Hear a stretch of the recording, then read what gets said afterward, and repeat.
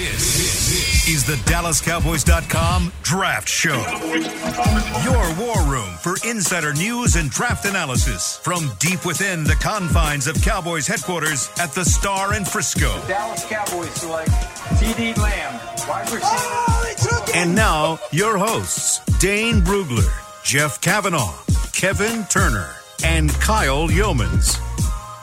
We are just over a month away from the NFL draft. 35 days remain until Cleveland, Ohio becomes the center of the NFL world and becomes, well, of course, the center of the NFL draft. And we are the DallasCowboys.com Draft Show, investigating and educating for all of you out there about these draft prospects, about what the Cowboys might do, and, of course, the updates that come along as well. And we've got plenty of them with pro days and injury news and all sorts of things that we've hit on Tuesday, but I do want to get the thought process on these three as well. Dane Brugler, Kevin KT Turner, we've got Jeff Kavanaugh, I'm Kyle Yeomans. Glad you're with us. And, well, Jeff, I want to talk to you first about this because I just feel like you would have a great answer to it. But I do want to hit the Caleb Farley news again with the back surgery. Wanted to get your take on it really quickly. We won't go in depth on this, but what does the back surgery do and the injury news coming out about Caleb Farley do to his draft stock on your board? Well, for me, and I think Dane will probably be able to speak for the NFL better, but for me personally, I would immediately eliminate, like, we're talking about a top 10 pick and a guy who didn't play last year and even without playing last year had to have a repeat of something to relieve back pain. I'm terrified of backs. I'm terrified of necks. So for me, Caleb Farley just became a guy that I'll keep my eye on it and see what my doctors think and then tell me if he falls all the way to 44 because of it. And seeing some of the national guys still mocking him in the top 10 or 12 and saying they don't think it's a big deal. I don't know if that's a reflection of the NFL, but for me, out. We're talking J.C. Horn and Patrick Surtain as your corner options at number 10, and Caleb Farley is out of there. That's just me, but he's out of there. Out of there. Bye. Well, he's going to fall. I mean, that he has to, unfortunately, it's really too bad. The timing of this is interesting. He has not played since last season, so having this procedure now, what does that tell you? It tells you something happened, right? Yep. You know, weight training or just his workouts. Something happened recently that is causing the timing to be now, and that's a little troublesome. It's his second back procedure, and this is also a guy that has an ACL tear in college. So factor in all the medical things, and it's tough to see him going in the top 20, top 25. I mean, that's just my guess. There might be a team that has a much more of an appetite for risk and are willing to take that chance. So you never say never, but when you just factor in everything, I would be surprised if he goes, at that high, talking about in the top half of round one. So I don't have a good answer in terms of where he's going to go because each team's going to view it differently. Each medical staff is going to speak on it differently. We just, talking to the conversations I've had with people around the league about it, they've all kind of shrugged their shoulders and said, we just got to wait and see. And a lot of them said that he should be able to rehab fine and play. Yeah. But then the question becomes, okay, well, when's the next thing pop up? When's that next thing? And Kyle, let me just throw this in because you asked, like, what does it do on your board? Because I don't believe in what the Cowboys do with injured guys. Because I interviewed Will McClay about this one time about the Jalen Smith pick, and he told me, like, we put the guys on the board where their talent dictates. So, like, Jalen Smith was in the first round for them. And then when they get to the second round, they go, oh, remember now, this guy, now what should we do with him? And I think that's dead wrong. So for me personally, I'm just assuming exactly what Dane said about Caleb Farley, right? That he's going to have something done to his back, and now that's 2. He's had the knee. But I'm going to assume that team doctors are saying, hey, he's going to be all right, and he's going to play football, and it's going to be all good, right? And given that, he is now my cornerback 7. Wow. That's where I put him. Wow. I put him behind the guys that I feel really good about. Horn, Surtain, Newsome, Kelvin Joseph, Asante Samuel, Elijah Molden, and then I'll bet on Farley. Now, I bet NFL teams, somebody's going to take him higher than that, but that's what I would do. Because the other 6 guys, well, I guess Kelvin Joseph, you have other concerns, and so maybe you wouldn't be there with me. But that's what I would do, is I would put him right behind the group of corners that I feel really good about as top 40 picks, and then I'll put Farley in. I put him at cornerback 4 myself. So it's same type of deal. The cornerbacks I feel really good about, which is Surtain, Horn, Newsome, and then I put Farley. So sorry, KT, go ahead. Well, no. This is where I think like historical context is a little interesting to me, because I couldn't find like that back injury situation specifically, but I thought of the Eagles drafting Sidney Jones after the Achilles. That went pick 43. The other one I thought of was the which didn't Buffalo work Bills, which did not work out at all. Right. And the other one I thought of was, I would say probably hasn't worked out very well either, is if you remember Reggie Ragland. Yeah. And that was a heart thing, but that was still a second round pick. Usually, like, for some reason, teams are willing to spend on the second round on those types of things. And again, I haven't done the full injury historical thing on that, but like those two immediately came to mind when I thought about this. And I immediately went, well, he's there for you at 45, and I think that is the question. I'm with Jeff. Like my third corner going in was, my fourth corner before all this happened was Eric Stokes. Well, I will take Eric Stokes before I take Caleb Farley. Yeah, now. I think I would too. Newsome was next. I will take Newsome way before I take Caleb Farley. Asante Samuel, I would take him before I took Caleb Farley. Elijah Molden, I would take him before I got to Caleb Farley. The line that I got to was Aaron Robinson, Melifonwu, Kelvin Joseph. That's where I go, you know what, I would probably still take Farley over those guys. The thing is, too, it's not black and white. We can learn more about his back in the coming month, too. No, that's a good point. Yeah, well, and the other, another example, Montez Sweat 2 years ago. Remember, he had the heart issue.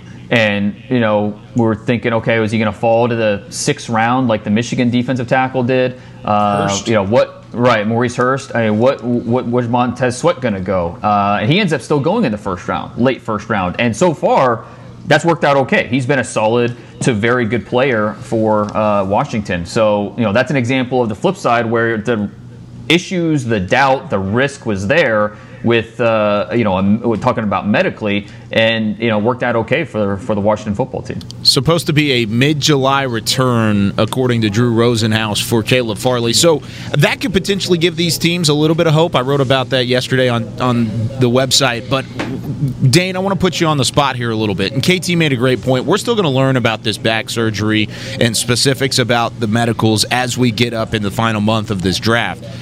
However, if you had to put a percentage on it, what is a percentage that Farley does fall to 44 for the Cowboys? That's the first question. The second question is, would they consider taking him at 44 if they wanted to either double dip at corner or if they didn't take a corner in the first round? I don't know. I really don't, because it's just there have been times when I thought, no way the Cowboys are going to draft this guy, or because of injuries, and they've had him on the board. Other times, I wasn't aware of a more serious issue, and the Cowboys didn't have him on the board because of that. He was a box player for them. So, it's hard to say because each one of these medical things are so different from team to team. I would say it's more unlikely than likely that Caleb Farley is there at 44. I think he still goes somewhere top 40. That would be my bet at this point, just based on what we know. But like KT said, we're going to learn more and more, and there's a lot of the medical stuff that needs to be hashed out. But I would say it's more like, I don't know, 80-20. He goes somewhere in the top 40 picks. Okay, good to know. That's just my guess. Informal guess based off of what we know this very second. And can I add to that, because I wonder what, part of your question was, would you double dip with him at 44? And I think I would. I think I'd be more scared of having, if you didn't go corner first and then Farley falls in your lap, I'd be more scared of that. Agreed. Because now you're relying on him to be that dude. And I would much rather have him be kind of a bonus where you're like, man, this could really be awesome, but we also picked a different guy. Almost like I hope they do it free safety. I hope they sign KZ, and I hope they pick a guy in the first 3 rounds so that they feel good about the spot. I would not want to pick Caleb Farley at 44 if I hadn't picked a corner, or if I did, I would say, okay, now pick another one. Now, let's talk about those corners that we could pick on the front end of that double dip, and that's Patrick Surtain And I guess J.C. Horn is now in that conversation as well. I mean, this is a guy we've talked about for quite some time. I mean, we've all been very adamant about having him at least in the top 3 conversation. Now he's in the top 2 conversation, or is he maybe even cornerback 1, Jeff? I know you put that in our group text. Is that something that you actually believe? Do you think Horn's better than Surtain? Because you wouldn't be alone in that fact. Yeah, and I think the more and longer I do this, the less I kind of get dug in on like this guy over this guy and this guy over there. It's more about, to me, kind of the scouting report versus the exactly how you have him stacked. Mm-hmm. But I love J.C. Horn. I love the way that he plays. I think you're comparing 2 guys that are 3-year starters in the SEC that have been really good football players, and it's just a matter of sort of preference. But my preference is J.C. Horn. I think Surtain's rock solid at pretty much everything. I think if you wanted to compare floors, I think I would probably feel a little bit safer with Surtain. But to me, there's a lot of appeal that J.C. Horn is a guy that gets off the bus or plane or however they travel, and the coach goes, hey, that's their best guy. And J.C. says, gotcha, coach. If he lines up at tight end, he's mine. If he's in the slot, he's mine. If he's on the right, the left, he's mine. That is J.C. Horn. I think it's pretty clear who both of them are at this point, where you say, okay, Patrick Surtain, you have one question, and that one question is, and neither one of them did the shuttles, but like with Patrick Surtain, how good are we at the speed and the quickness in short spaces and adjustments and makeup? That's the one question. And with J.C. Horn, the one question is, can I get you to stop grabbing on literally every play? And that's who they are. And I like the guy who covers guys no matter where they go. I like the guy that's going to annoy a wide receiver or tight end all day. J.C. Horn for me is cornerback 1. And I think if you picked either one of those guys at 10, you've made a fine pick. I think you could, really make a strong argument for either one of these players. And I think, what Jeff, I agree with a lot of what Jeff just said in terms of Surtain having the higher floor. You just have a better idea of what he brings. You wish he had a little better twitch, but that's not his game. He's not the most twitchy player. But I love with Surtain just how the game slows down for him and how controlled he plays. I'm taking that guy 10 times out of 10. Now, I still really like J.C. Horn, but, how over-aggressive he plays. Just a flag magnet, 5 penalties in 7 games this past year in 2020. That's his game. I'd rather have a guy like that and try to bring him back and add more discipline to his game, as opposed to a guy that you try to crank up and be more aggressive. So I'm still fine with J.C. Horn there, but this is a player that he's not a great tackler. Way too many missed tackles. That bothered me a little bit for a guy that's as aggressive as he is. The ball production. He just throws his body around. He's not afraid to tackle. He's just not a good tackler. Right. He'll drop his eyes and just throw his body around. That's exactly what he does. And then I didn't love the ball production. Both his picks came in one game, and then the other 29 games he had 0 picks. Solid in terms of pass breakups, but not the best ball production for a player you're considering in the top 10. I do really like J.C. Horn. Hey, Mike McCarthy at one time coached his dad, so there's a little bit of a connection there, family connection. I don't know. That's how he picks his backup quarterbacks. Is which guy does his family know from middle school? So I think fans would be appalled at some of the nepotism and some of the different connections that led to some draft picks and hirings and all that. So it's kind of crazy. All that stuff is relevant. No, you're. And I would just say, go ahead, Kyle. No, go for it, KT. Well, I'll be quick. I was just saying, for me, the discussion, Jeff's been on this for a month, and Dane, you might have been on this for a month of talking. We should be talking about Horn at 10. To me, at 10, J.C. Horn is still a bit of a reach, but that doesn't mean I hate the guy. I still like the player. He's my 17th overall player, and he was 18 before the Farley thing happened. So it's still a little bit of what are you doing at 10? And Surtain is a little safer. The thing that bothers me, and I'm a bit of kind of contradicting myself here because Farley's not some great tackler or anything, and I really love Farley's tape. but I've really tried to prioritize tackling after a few things. One, being real high on Grant Delpit from LSU. Two, that whole Bill Belichick and Nick Saban documentary on HBO. Like, hey, I'm not going to ignore what these guys are saying in this documentary. And the first thing they talk about when looking for a defender, especially a defensive back, is can they tackle? And Surtain has like foundational skills as a tackler. You do not see that with J.C. Horn. And you don't always see him doing a good job of getting off blocks on the outside and things like that. But again, I like J.C. Horn a lot. I just, at 10, if Surtain is there, I'll do it. If Surtain is not there, I'm happy to pick Horn at 10, but I need to know what else is there because that would not be my number one option. I can guarantee you that he will not be my number one option at pick 10. He would not be the highest ranked player on my board. With that being said, and with the Farley news coming out, initially, whenever J.C. Horn's name was brought up, he was brought up in a trade back scenario. He was brought up as a person you could maybe fall back in the draft, go to the late teens, and hope he falls to you. How likely is that now? Because he's going to be the second corner taken off the board, most likely. I don't want to put in absolutes right now, of course, because it's the NFL draft.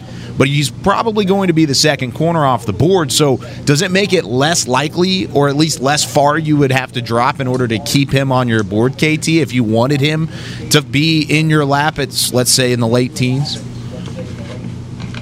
Well, yeah, I think that's what teams might be coming up for now is cornerback 1. What if teams have Surtain as their clear cornerback 1? That might be something you come up for. Rashawn Slater might be something you come up for. Kyle Pitts might be something you come up for, or one of the quarterbacks. And maybe one of the top 3 wide receivers, but I probably feel less certain about that given how much wide receiver depth there is.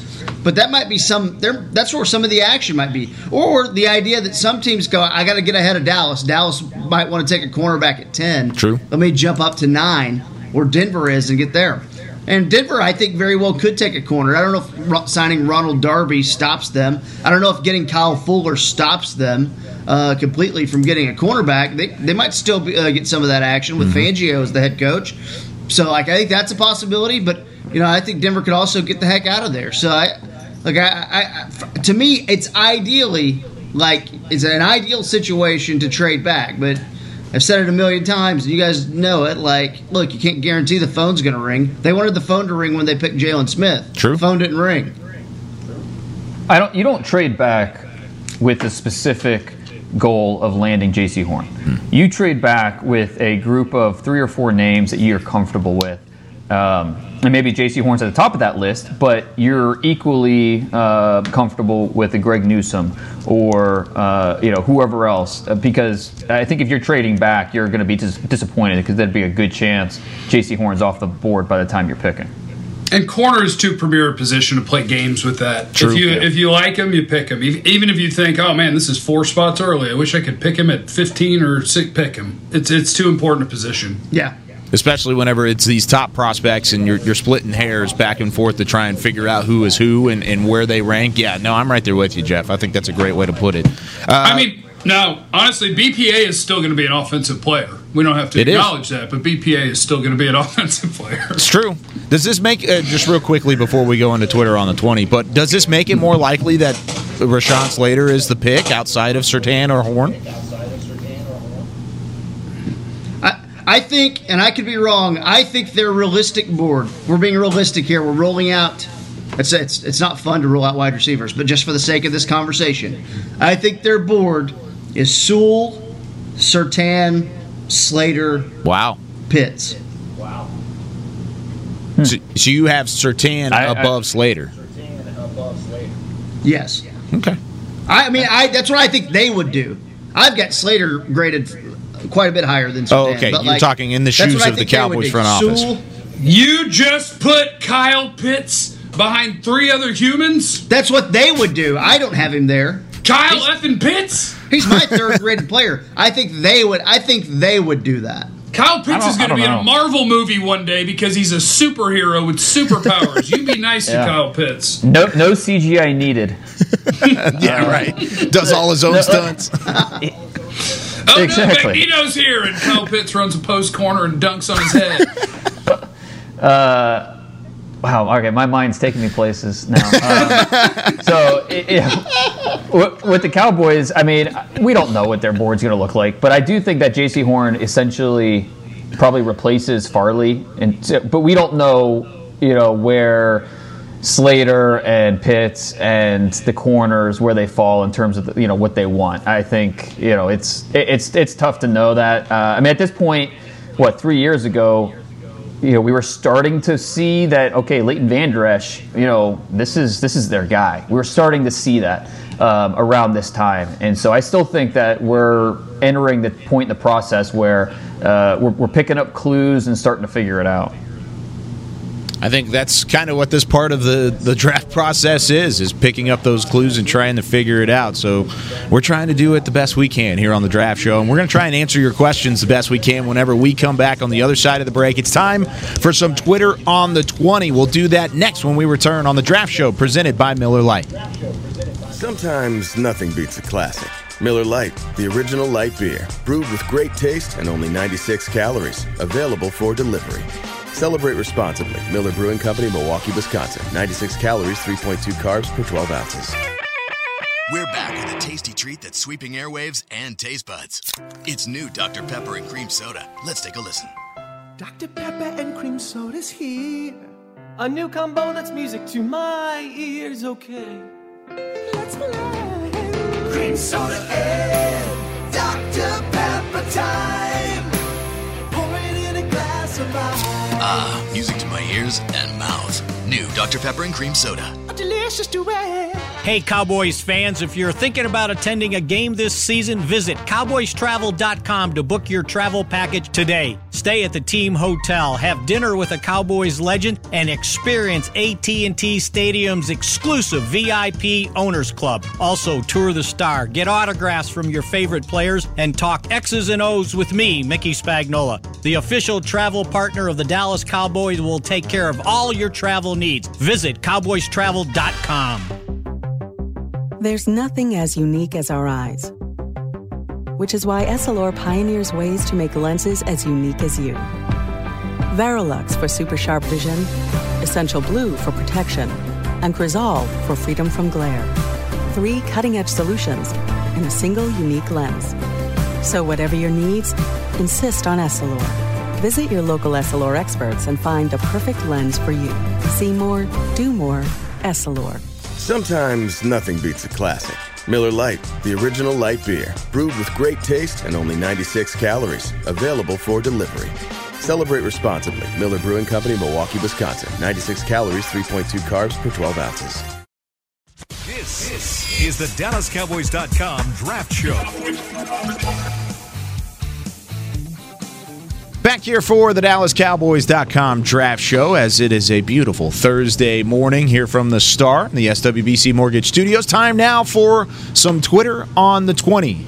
Twitter on the 20. As always, Chris Beam punching those buttons in the back and doing a fantastic job of doing so. And guys, we got through 6 whole questions on Tuesday's Twitter on the 20. It was a blazing start, and we've got 65 questions to answer on this edition. So let's try and get through as many as we potentially can. I'm going to rapid fire these at you. So I'm going to start with you, Dane. Where are you guys projecting Pete Werner, Ohio State? Where do you think he's going to potentially end up? That question coming from Jake. I think he's probably late 3rd, early 4th, kind of like that borderline top 100. He's a quality player. I think the best thing about him is the versatility. You can leave him on the field all 4 downs, play special teams, can hold up in coverage. He's a very heady player. I love his eyes, the way he plays. He's always chasing. So I don't know that he's a playmaker. There's some inconsistent tendencies there, but plays with range. His sights are always on the football. So I want a player like that on my team. I don't want to necessarily have to pay a top 100 price for him, but I think if you can get him early day 3, 4th round, you're not gonna regret that pick. I got him in the exact same spot. I think I am a sucker for the what jumps out at you on tape from a guy. So Baron Browning, the Ohio State linebacker, he kind of has that for me. Yep. Where it's wow, look at that burst, look at the closing burst, holy cow. And with Werner, it's just more kind of steady. And I'm like, man, your athleticism isn't jumping out. Playmaking ability isn't jumping out. Like, could he become an NFL starter? I guess. He's steady. But there was nothing about him that wowed me. And if you don't wow me with anything, you end up in the 4th round. Yeah, no, for context, just where I have him, 4th round, I have him in the same area as, in terms of linebackers, Hufanga. I don't have Hufanga as a safety. And Monty Rice from Georgia, kind of in that 4th round area. And then, we have worse players in the 5th round, of course. But yeah, same way how I felt about Werner. I thought the best thing that he did that made me like really wake up would be when he was blitzing. I thought that was his best attribute. Now, I mapping out my top 100 that'll be up in the Athletic next week, and he was one of the first 5 that I left off. Oh wow! So he was very, very close, but just missed the cut for me. So just barely missing the cut of the top 100. That's pretty good. I wish I was a top 100 on Dane's draft board. Let's go to Connor on Twitter. Connor NFL Draft. He does great work. But he said, what's the knock on Melifonwu? The physical and athletic traits are off the charts. He has impressive tape against top competition, such as Clemson and UNC. But what do you think about Melifonwu and his knock against really his draft stock early in this one? And Jeff, I know you've talked about him on multiple occasions. Well, I think I don't want to actually speak for anybody else. I'll just speak for me. I don't think that having somebody as like a second-round player is having a big knock on him. I think you can have other guys that you feel a little bit more comfortable with. Like I feel like Greg Newsome, when I watch him, like I'm more comfortable watching him as a cover 3, as an ability to process what's happening around him, as a zone player. It's just a matter of when you start stacking up guys in individual rounds, to me, all you're doing is saying, the combination of everything that they have, I'm either more comfortable or I trust him more or I like that he can do more different things. I got Melifonwu as a second-round player, so I don't have major knocks on him. I love the athleticism. I think all you're doing is stacking up a bunch of guys that you like. Can I just say one thing? First of all, one of my knocks here is that he doesn't put his mouthpiece in. So when he's backpedaling, his mouthpiece is bouncing around and dangling off his helmet, and that really bothers me. But I noticed this, and I don't want to come across as, hey, tuck your shirt in, kid. But I noticed a few times where he takes steps off. Not taking plays off necessarily, but would sometimes take steps off. There's a play, and what game is that in? Let's see if I have it right here. There's a play... I don't know what game it was. I'm sorry. But there's a play where he had shown this tendency throughout the game. It might have been North Carolina. He had shown this tendency throughout the game to just kind of, if the ball's going the other side, okay, that's fine. Just kind of, we're not working real hard. Well, the quarterback then, this is like in the second half, the quarterback looks to the right and then comes back to the left real quickly on a slant route, and he gets torched. And I'm like, dude, you weren't ready to go on that snap. And you would see it multiple times. There were snaps where he just wasn't ready to go. I love the player. I think he's great. I just think a little tightening up on discipline. Dude, he was an alpha at Syracuse, right? So it's I get it. You don't have to take every play 100% go, like you're Rudy, right? He's not that type of deal. But that was a thing that did bother me. And I don't know if there's a little bit of knowing what we knew about his older brother thrown into that, but maybe there is. I'm only human. His brother didn't play very hard. He does. Yeah, and look, he's guilty of coasting at times too, but he's supposed to, talking to everybody I've talked to says he's just wired differently than his brother. So that's good. I don't know that's as big of a concern. For me, another guy, kind of like Horn, where just makes way too much contact. I think he had 6 flags last year alone. So, a guy that's physical, and that's great. I'm not saying he should be a 4th rounder. It's just one of those things that is, I would take a little bit of issue with. Needs to dial it back. Needs to be more disciplined. He's so long-legged that it takes him just a half second to unfurl those long legs and to turn and go. And sometimes against really speedy receivers, it'll be a lot more obvious. So, he's a really good player. But when you're in this cornerback class and you're stacking Melifonwu with guys like Stokes and Tyson Campbell and Kelvin Joseph and all these corners that are in that second round range, it's the smallest little details that might be the difference for some teams. I definitely think so, and I mean, it's a question that's going to continue to be asked about. I mean, his taking plays off. I mean, KT brought up a great point. I'm going to have to go back and watch that North Carolina game because I want to see exactly what you're talking about. This next question comes from Larry, and while we're talking about safeties that are right in that area, how about Jamar Johnson, safety from Indiana? And this is a guy who we were asked about on Tuesday. We didn't really know a whole lot about it, and that was a homework assignment for us. But, I mean, he's graded really high on a couple of draft boards. But, Dane, where do you have him on yours? Well, he did make my top 100. Wow. So there's that. I do worry about him as a run defender. And that's why I think he's number 100, actually. So that's why he's not 100 and not, in the top 60 or top 50, is he's a little choosy as a tackler at times. And that bugs me. But this is a guy that's fluid. He's got range. He can go make plays on the ball. Just ask Justin Fields. He just a really rangy corner or safety who can play both sidelines. He had 4 interceptions this past year in only 8 games. There's a lot to like about what he offers in the back half of the field. Yeah, I mean, I only seen one game, so I don't have a ton of credentials to speak on him. I didn't see the like explosive type traits. It's like I had decent speed and things like that. So that's still hard to tell. Got more work to do on him, and I just got the Maryland game. So. Yeah, no, I mean, I think I have more work to do on him as well. I haven't really watched him at all. I didn't get a chance yesterday. I'm going to do that today, though, and I'm going to tweet about it as well whenever I'm watching him. All right, so this next one, I think this is a great question from Mike on Twitter. He said, take away all the other factors. If you could pick one linebacker to fit Dan Quinn's new defensive system and plug him into this defense, which of those would you choose? And Jeff, he singled you out on this question. He said, besides Jeff, who will take Nick Bolton regardless of fit. But if that's your choice, that's your choice. But if you had to choose a linebacker out of this draft class to fit this new defense, which one would you choose?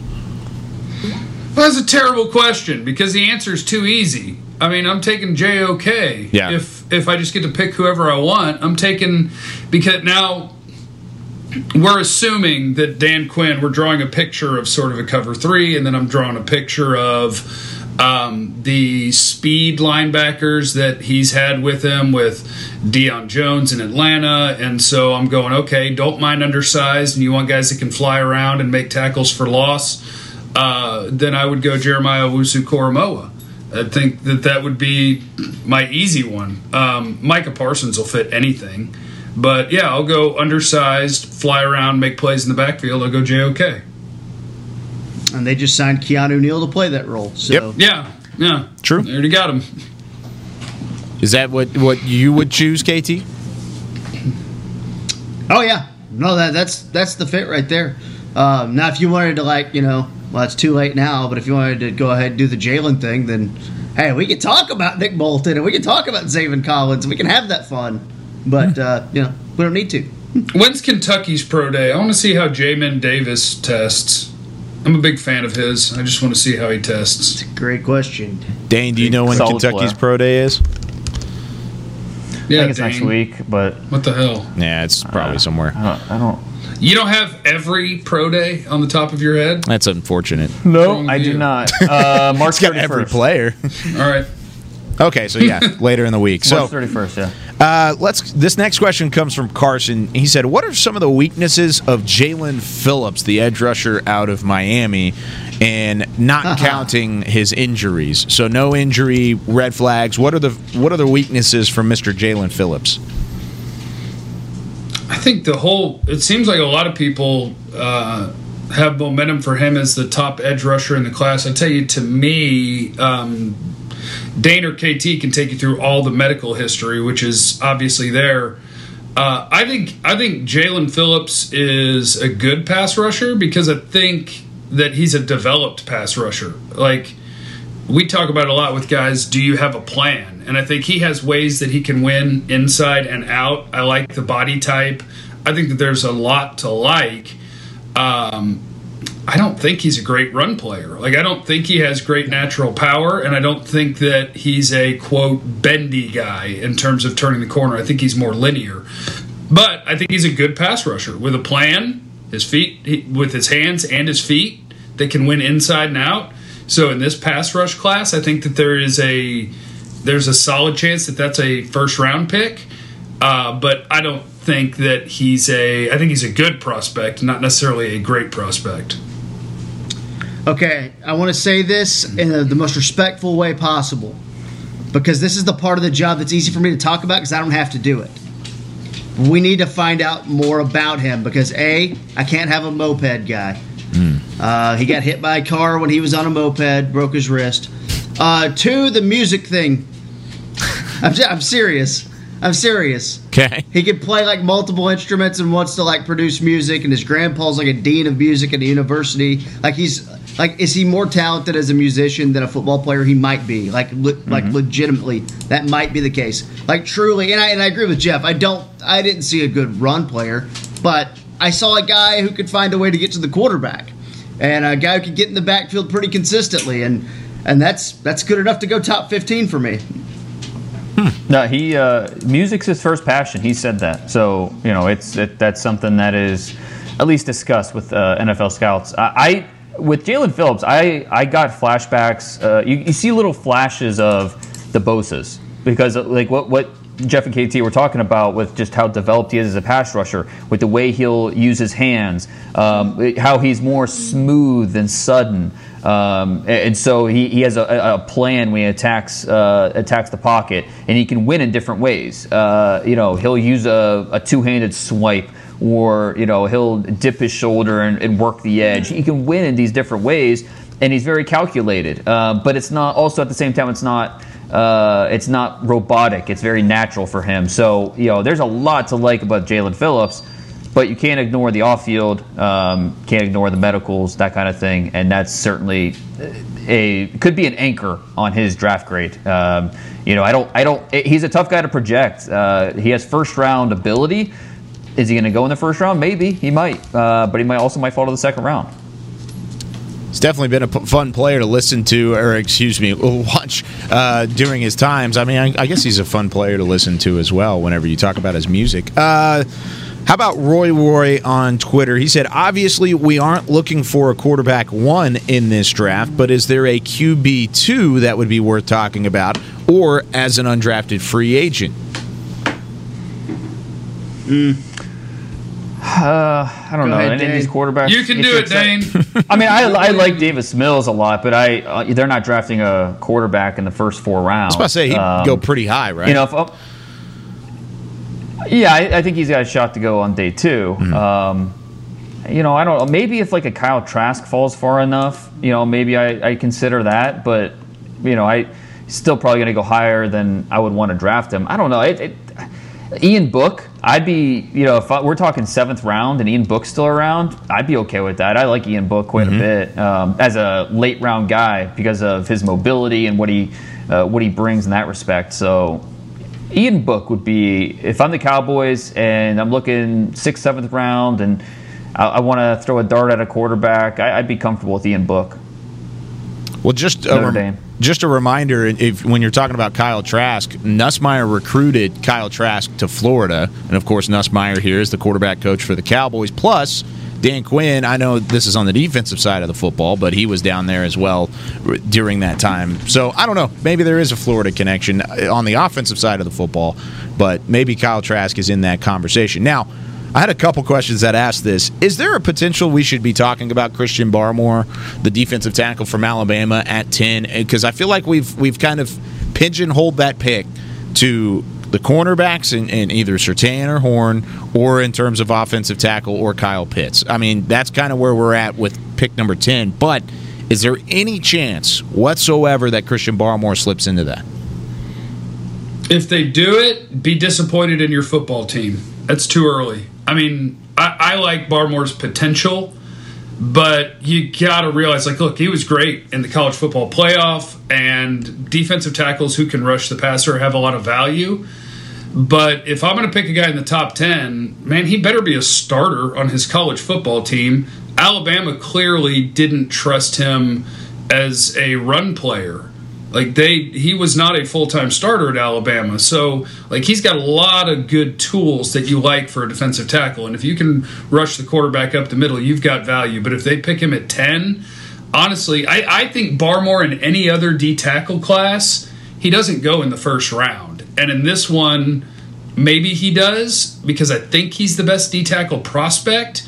But if he goes in the first, it's because of the class, not necessarily him. I think that's fair. It's easy to sell Barmore because he's a guy that he doesn't stay blocked very long. He's too powerful. He's too active. He moves too well for a guy that's that size, 6'4", 320-ish pounds, and only a redshirt sophomore, 6 career starts. There's a lot of ability there waiting just to be untapped. But I agree with a lot of what Jeff said. And I'd also point out that defensive tackle is a position that this team just does not value in the first round. They haven't in a long time, and it would be against type and a big surprise if they went with Barmore at 10. Yeah, I mean, like he's around my 20th to 21st, rated player. It's just we're talking about picking 10th. The worst case scenario, like I know there's been like so much chatter on positions and stuff, man. The worst case scenario is just busting on a guy, and who knows, and that could always happen. I think Barmore. The conversation with Barmore should only be about if you trade back or if you put your picks together and trade it up to the, if you put 44 and 75 together, you can get somewhere in the mid-20s, early to mid-20s, hopefully. If you maybe the Jets say, hey, we want pick 10, here's pick 23 and 34. All right, well, then we can start talking about Barmore. Sure. So that to me, I think it's just too early right there at 10. We're in primo position at 10. We lost just enough games. Just to sneak inside the top 10. Now, final question here before we take our next break. But Brian asked on Twitter, he said, if everyone thinks that Kyle Pitts, of course, tight end out of Florida, is a future pro Hall of Famer, how can you pass on him at 10? And I feel like this is a question right up the alley for Jeff Kavanaugh. And he said, why would your team do that? And could they trade Jarwin Schultz for anything if they decided to do so? That's a good question. I mean, if he's going to be a Hall of Famer, why not Kyle Pitts at 10? The way you talk yourself out of Kyle Pitts, my answer is you don't. You can't pass on Kyle Pitts. You pick him. If he's available, you pick him, and I don't think he'll be available. That would be my guess. The only reason I could find is because I am a believer in any information I can get, and you can build the case of, hey, let's look at the history of tight ends in the NFL draft and what happens when you pick them in the first round. But then I also compared that to, I'm not here to scout helmets or the history of a position. Just because the NFL got it wrong and didn't pick Travis Kelce or George Kittle high enough is no reason to miss. If you believe in that Kyle Pitts is going to be an amazing NFL player, you pick him. It doesn't matter. I don't care what helmet sticker you wear. I don't care what the listed position is in the history of NFL teams picking them. Kyle Pitts is one of the 5 or 6 best players in the draft. If you have the opportunity to pick him at 10, you do, because he's the best player. It reminds me of the Quentin Nelson conversation a few years ago, where you don't generally draft guards in the top 10, let alone the top 6, where he ended up going. But a lot of people, smart people around the league, thought he was the best player in the draft. So, I don't think he makes it to 10 for that reason. He's just one of the best players in the draft, regardless of position. And those guys, you just shouldn't pass on those guys. One of those teams is going to be like, we just can't pass on him. But if he's there at 10, yeah, I'm not going to be the guy that passes on Kyle Pitts. That would be my philosophy towards it. Now, I don't think it's fair to put the Hall of Fame label on him as for a guy that's never suited up in an NFL game before. Sure. But I think it's an easy guy to fall in love with because he's just very unique, very rare. Kyle Pittses aren't just walking around. They're just very, very rare players. And so I'm jumping at the chance to add that to my offense. He's going to the Eagles at 6. Oh, so. God. You're probably right. You have to. Maybe. Or 5. Five's a possibility. Yeah, one of those teams are going to be like, we can't pass on him. He's just too good. Yeah, you can't narrow it down to he plays tight end, and tight ends that were picked high haven't done well. What you have to narrow it down to is who is he, and the answer is if you're a corner who is 6 foot tall, you're not big enough to cover Kyle Pitts. If you are a human who is 6'2", 6'3", 6'4", you're not quick enough to cover Kyle Pitts. And if you're 6'4" and you are quick enough to cover Kyle Pitts, I got bad news for you. He's going to outplay you for the ball anyway. Like he's a stud. And he's getting better and better and better. Yeah. I mean, we have to remember his trajectory. In high school, he was pretty much basically a blocker. All right, he didn't get a chance to show this off, and he was a late to tight end. He only played tight end his final 2 years of high school. His first year at Florida didn't do much. 2019 tape, a lot of drops. I still had him as my 11th player on the board in August because I was so infatuated with this athleticism for.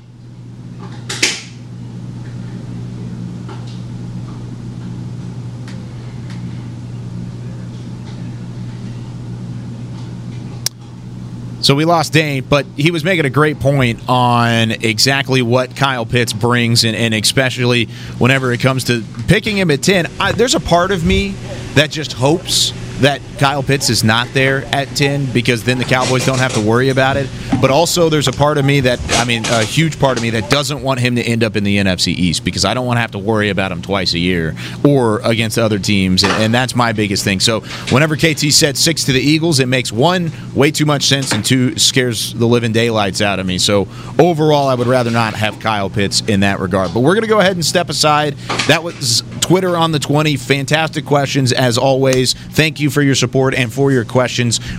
Hey, we got to a lot of them that time. I love that. When we come back, though, Kyle Pitts had a fantastic pro day, and so did some of those Cowboys top targets. We're going to round up some of the pro days news and notes when we return on the DallasCowboys.com Draft Show. Sometimes nothing beats a classic. Miller Lite, the original light beer, brewed with great taste and only 96 calories, available for delivery. Celebrate responsibly. Miller Brewing Company, Milwaukee, Wisconsin. 96 calories, 3.2 carbs per 12 ounces.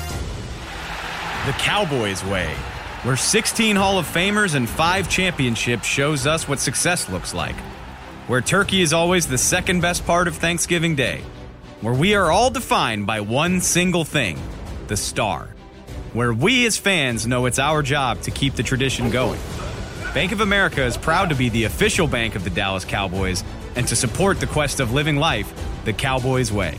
Copyright 2020, Bank of America Corporation. Honey, big news. Gary, are you okay? Oh, I'm not Gary anymore. I'm Jackie Flash. What? See, I want the latest smartphone, but the best deals are only for new customers. So, to get a new customer deal, I changed my name to Jackie Flash. Okay, but the best smartphone deals at AT&T are for everyone, new and existing customers. That's huge. Then guess who's getting a deal? Is it Jackie Flash? Jackie Flash. It's not complicated. At AT&T, our best smartphone deals are for everyone. Restrictions apply. Visit AT&T.com for details. Before there was a draft, you could size up a cowboy by 3 simple factors: the crease in his hat, the bend of his brim, and his unbending attitude. A man Stetson didn't just protect him from what life threw at him, it projected a rugged, unstoppable spirit. Stetson hats are still American-made with pride right here in Texas. They're still the unofficial crown of all self-respecting cowboys, and Stetson is proud to be on the field with America's team. Find a retailer nearest you at Stetson.com/Cowboys. Sometimes nothing beats a classic. Miller Lite, the original light beer, brewed with great taste and only 96 calories, available for delivery. Celebrate responsibly. Miller Brewing Company, Milwaukee, Wisconsin. 96 calories, 3.2 carbs per 12 ounces. This is the DallasCowboys.com Draft Show.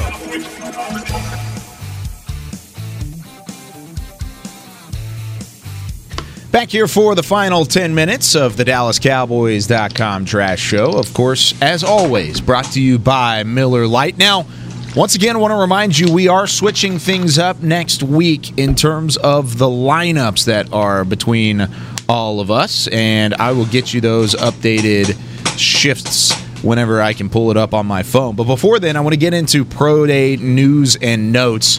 And Dane, I mean, really the biggest impressions that were on me whenever it came to Pro Day was, of course, the run from Patrick Surtain on the 40-yard dash. Was it an official 4.46? Is that what the official time was? But that was a lot quicker than I was anticipating. And then, of course, J.C. Horn and what he was able to do at his pro day. But were there any other pro days, or those specifically, that stood out to you? Those definitely stood out. I don't think either of those two guys, maybe they don't necessarily play to that speed consistently, but it's I don't think that they're speed was a little bit of a question. I think they answered that, obviously, whether or not they actually played at that speed. So great to see from both those corners. They cemented themselves as top 15, top 17 type guys. Other pro days, Penn State's going on right now, and Jason Oweh and Micah Parsons are both putting on a show, which to be expected. I mean, Micah Parsons is a complete freak.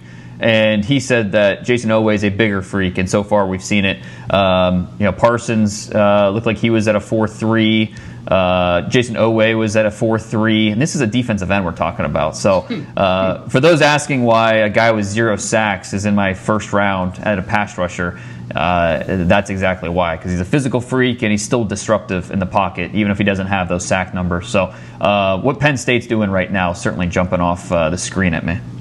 Rondale Moore, not that anything that he did was surprising, but all 5'7" of them. He's all 5'7", and I forgot what weight he came in at, but surprise, he runs a 4.29, and his vertical is 1,000,000 inches. He's a stud athlete. He's just tiny. Can we talk about a guy that I know Jeff likes, but I would say his pro day was not excellent. Again, I'm still very skeptical of pro day times. Mm-hmm. I'm never going to get over that, probably. But Shakur Brown, the cornerback at Michigan State, I had him at 5'10", measured out at 5'9". Okay, that's fine. Ran a 4.61. I don't know if that's really it. It's not terribly surprising for a pro day, I guess. I mean, I kind of thought... That's bad for a pro day, KT. Oh, I thought he did a science project once upon a time where they compared combine and pro day times, and if you're going handheld to combine, in theory, you add about 0.06. So now my guy is small and runs maybe a 4.7. That hurts my guy. I thought he was a 4.5 guy. I didn't think he was a 4.4 guy, and then he got 4.61. So yeah, well, disappointing pro day. Same thing at your guy, Darius Washington, running the 4.6s. That was surprising. I mean, I thought he'd run a little bit better than that. So Dane's going after Jeff's guy. The difference between Brown and Washington is my level of love. So with Washington, I don't care because he plays faster than any safety in college football. So we're fine. We're not worried about him. Gotcha. Brown is going to get dropped. It's a matter of how much you love, and I love our Darius, and nothing can stop us. And we are making a Billy Madison style list of everybody who's doubting. We're keeping track. Oh, good. I'm glad that's the case. I love that. Not that we're going to take any action on the list. We just want to know who it was. No, he's been a fourth rounder for me this entire process, and nothing has changed for me. He's going to be the greatest. I can't wait till the Cowboys take him in the fourth because I love drafting Pro Bowlers in the fourth. It's going to be awesome. Can't wait to call up Jeff during week 8 and say, "Hey man, I'm sorry I was wrong about our Darius Washington," and then Jeff marks me off the list, and then put some lipstick on. Yeah, and those are things I do. Those are things I do all the time. Excuse me. I'm going to do that. Florida State had a really fast track at their pro day. Asante Samuel ran really well. He came in at 5'10", 180, and he ran at 4.38, which is really good to see for him. He's under 7 seconds in a 3-cone. And then the pass rushers with Janarius Robinson, Kane Doe, both those guys ran really well. Tamarion Terry, the wide receiver at 6'3", 207, ran the 4.4s.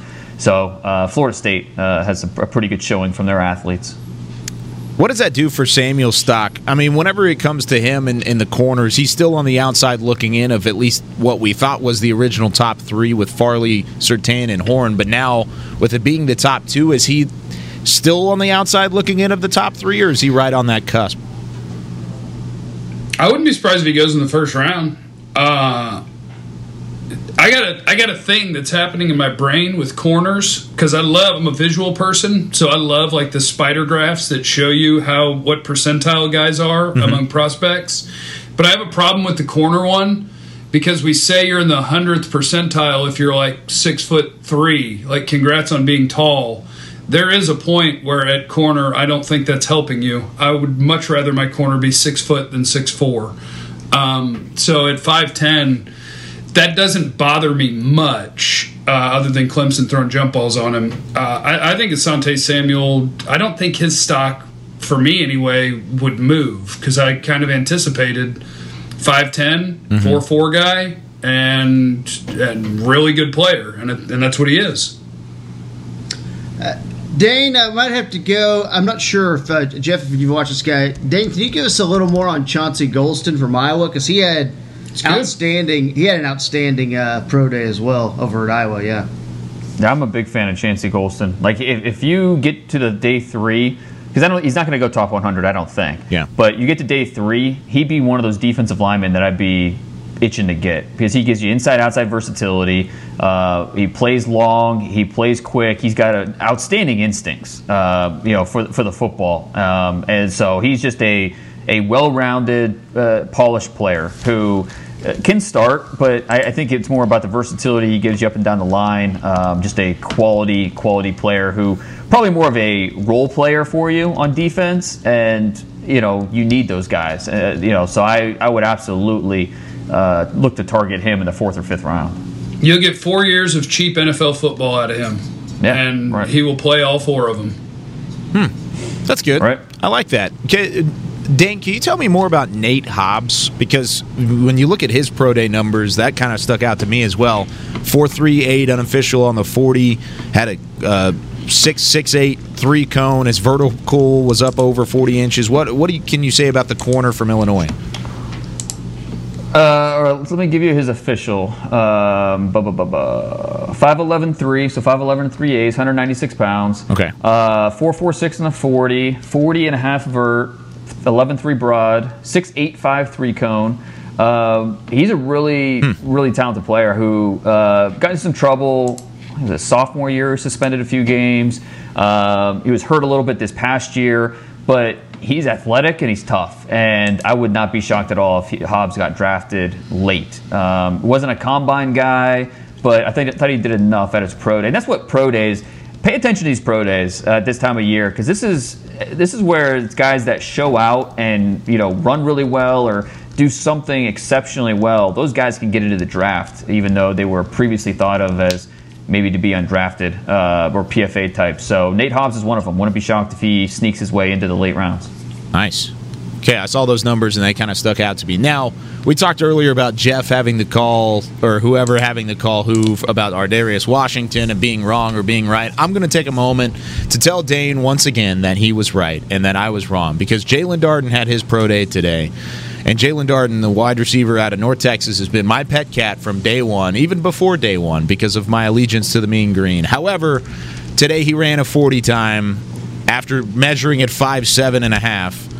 He ran a 40 time that was in the 4.6, 4.7 range. Still awaiting on the official time, but it was much slower than I anticipated. Don't back down, Kyle. 4.6, 4.7 scares me a lot, Jeff Kavanaugh. On film, he plays faster. He plays way faster, but it's 4.6, 4.7. There's no way. Is he a baller?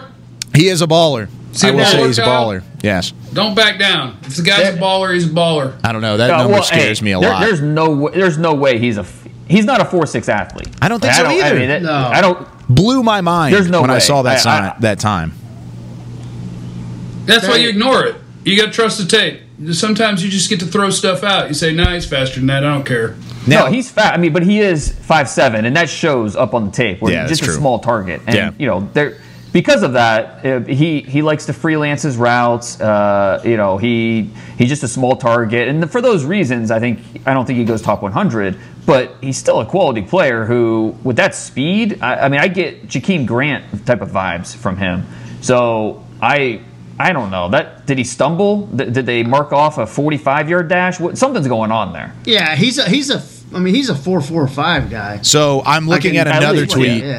I'm looking at another tweet right now. His second 40 that he ran. First one was in 4.6, 4.7, and then unofficial in his second was a 4.46. So much better, but still not as fast as I was kind of hoping he would go. I thought it'd be like a 4.4. Okay, they had to remeasure it. Yep. So yeah, he ran 44 yards. He ran 44 instead of the 40 straight up. Instead, he ran 38 yards the next time out, as Brian Broaddus would love to say. But, hey, 4.46 is a lot better than 4.6. Strong wins. Well, it's Denton's indoor. got a crooked track. Yeah. Yeah, it's indoor. Yeah, they got the indoor lines, working now. You know how it is. UNT isn't always the best at kind of, measuring things and numbers. Chill. Figure that out. I'm going to come and fight you, Mr. ACU. We're going to figure it out. We both got to win in the tournament. Just be happy, okay? Goodness gracious. We did it. We're a music and art school. We've never said, hey, UNT, come here for math. I would say we're a That's what I'm saying. broadcasting They didn't school, know where but the finish line was. that's not the case either. But that's going to do it for us here on the Draft Show. Glad you've been with us here over the last hour. Once again, hope you learned something investigating and educating with us. But we'll be back on Tuesday. Completely different set of guys. Tuesday, Brian, Dane, Jeff. That'll be a lot of fun with those guys. And then you can get KT with Bucky and Dave on Thursday. So if you want more KT, he'll be next Thursday as well. The normal time for Mr. Kevin KT Turner. But tear Bucky up on running backs, KT. It's going to be fun. Come on, get him. This is going to be fun. We'll switch it up every week from here until the draft, and then we'll be back to the normal cruise whenever it's the week of the draft. But until then, for Jeff Kavanaugh, for Kevin KT Turner, Dane Brugler, and of course Chris Beam back in studio, I'm Kyle Yeomans. Thanks for joining us here on the Draft Show. This has been a production of DallasCowboys.com and the Dallas Cowboys Football Club. How about this,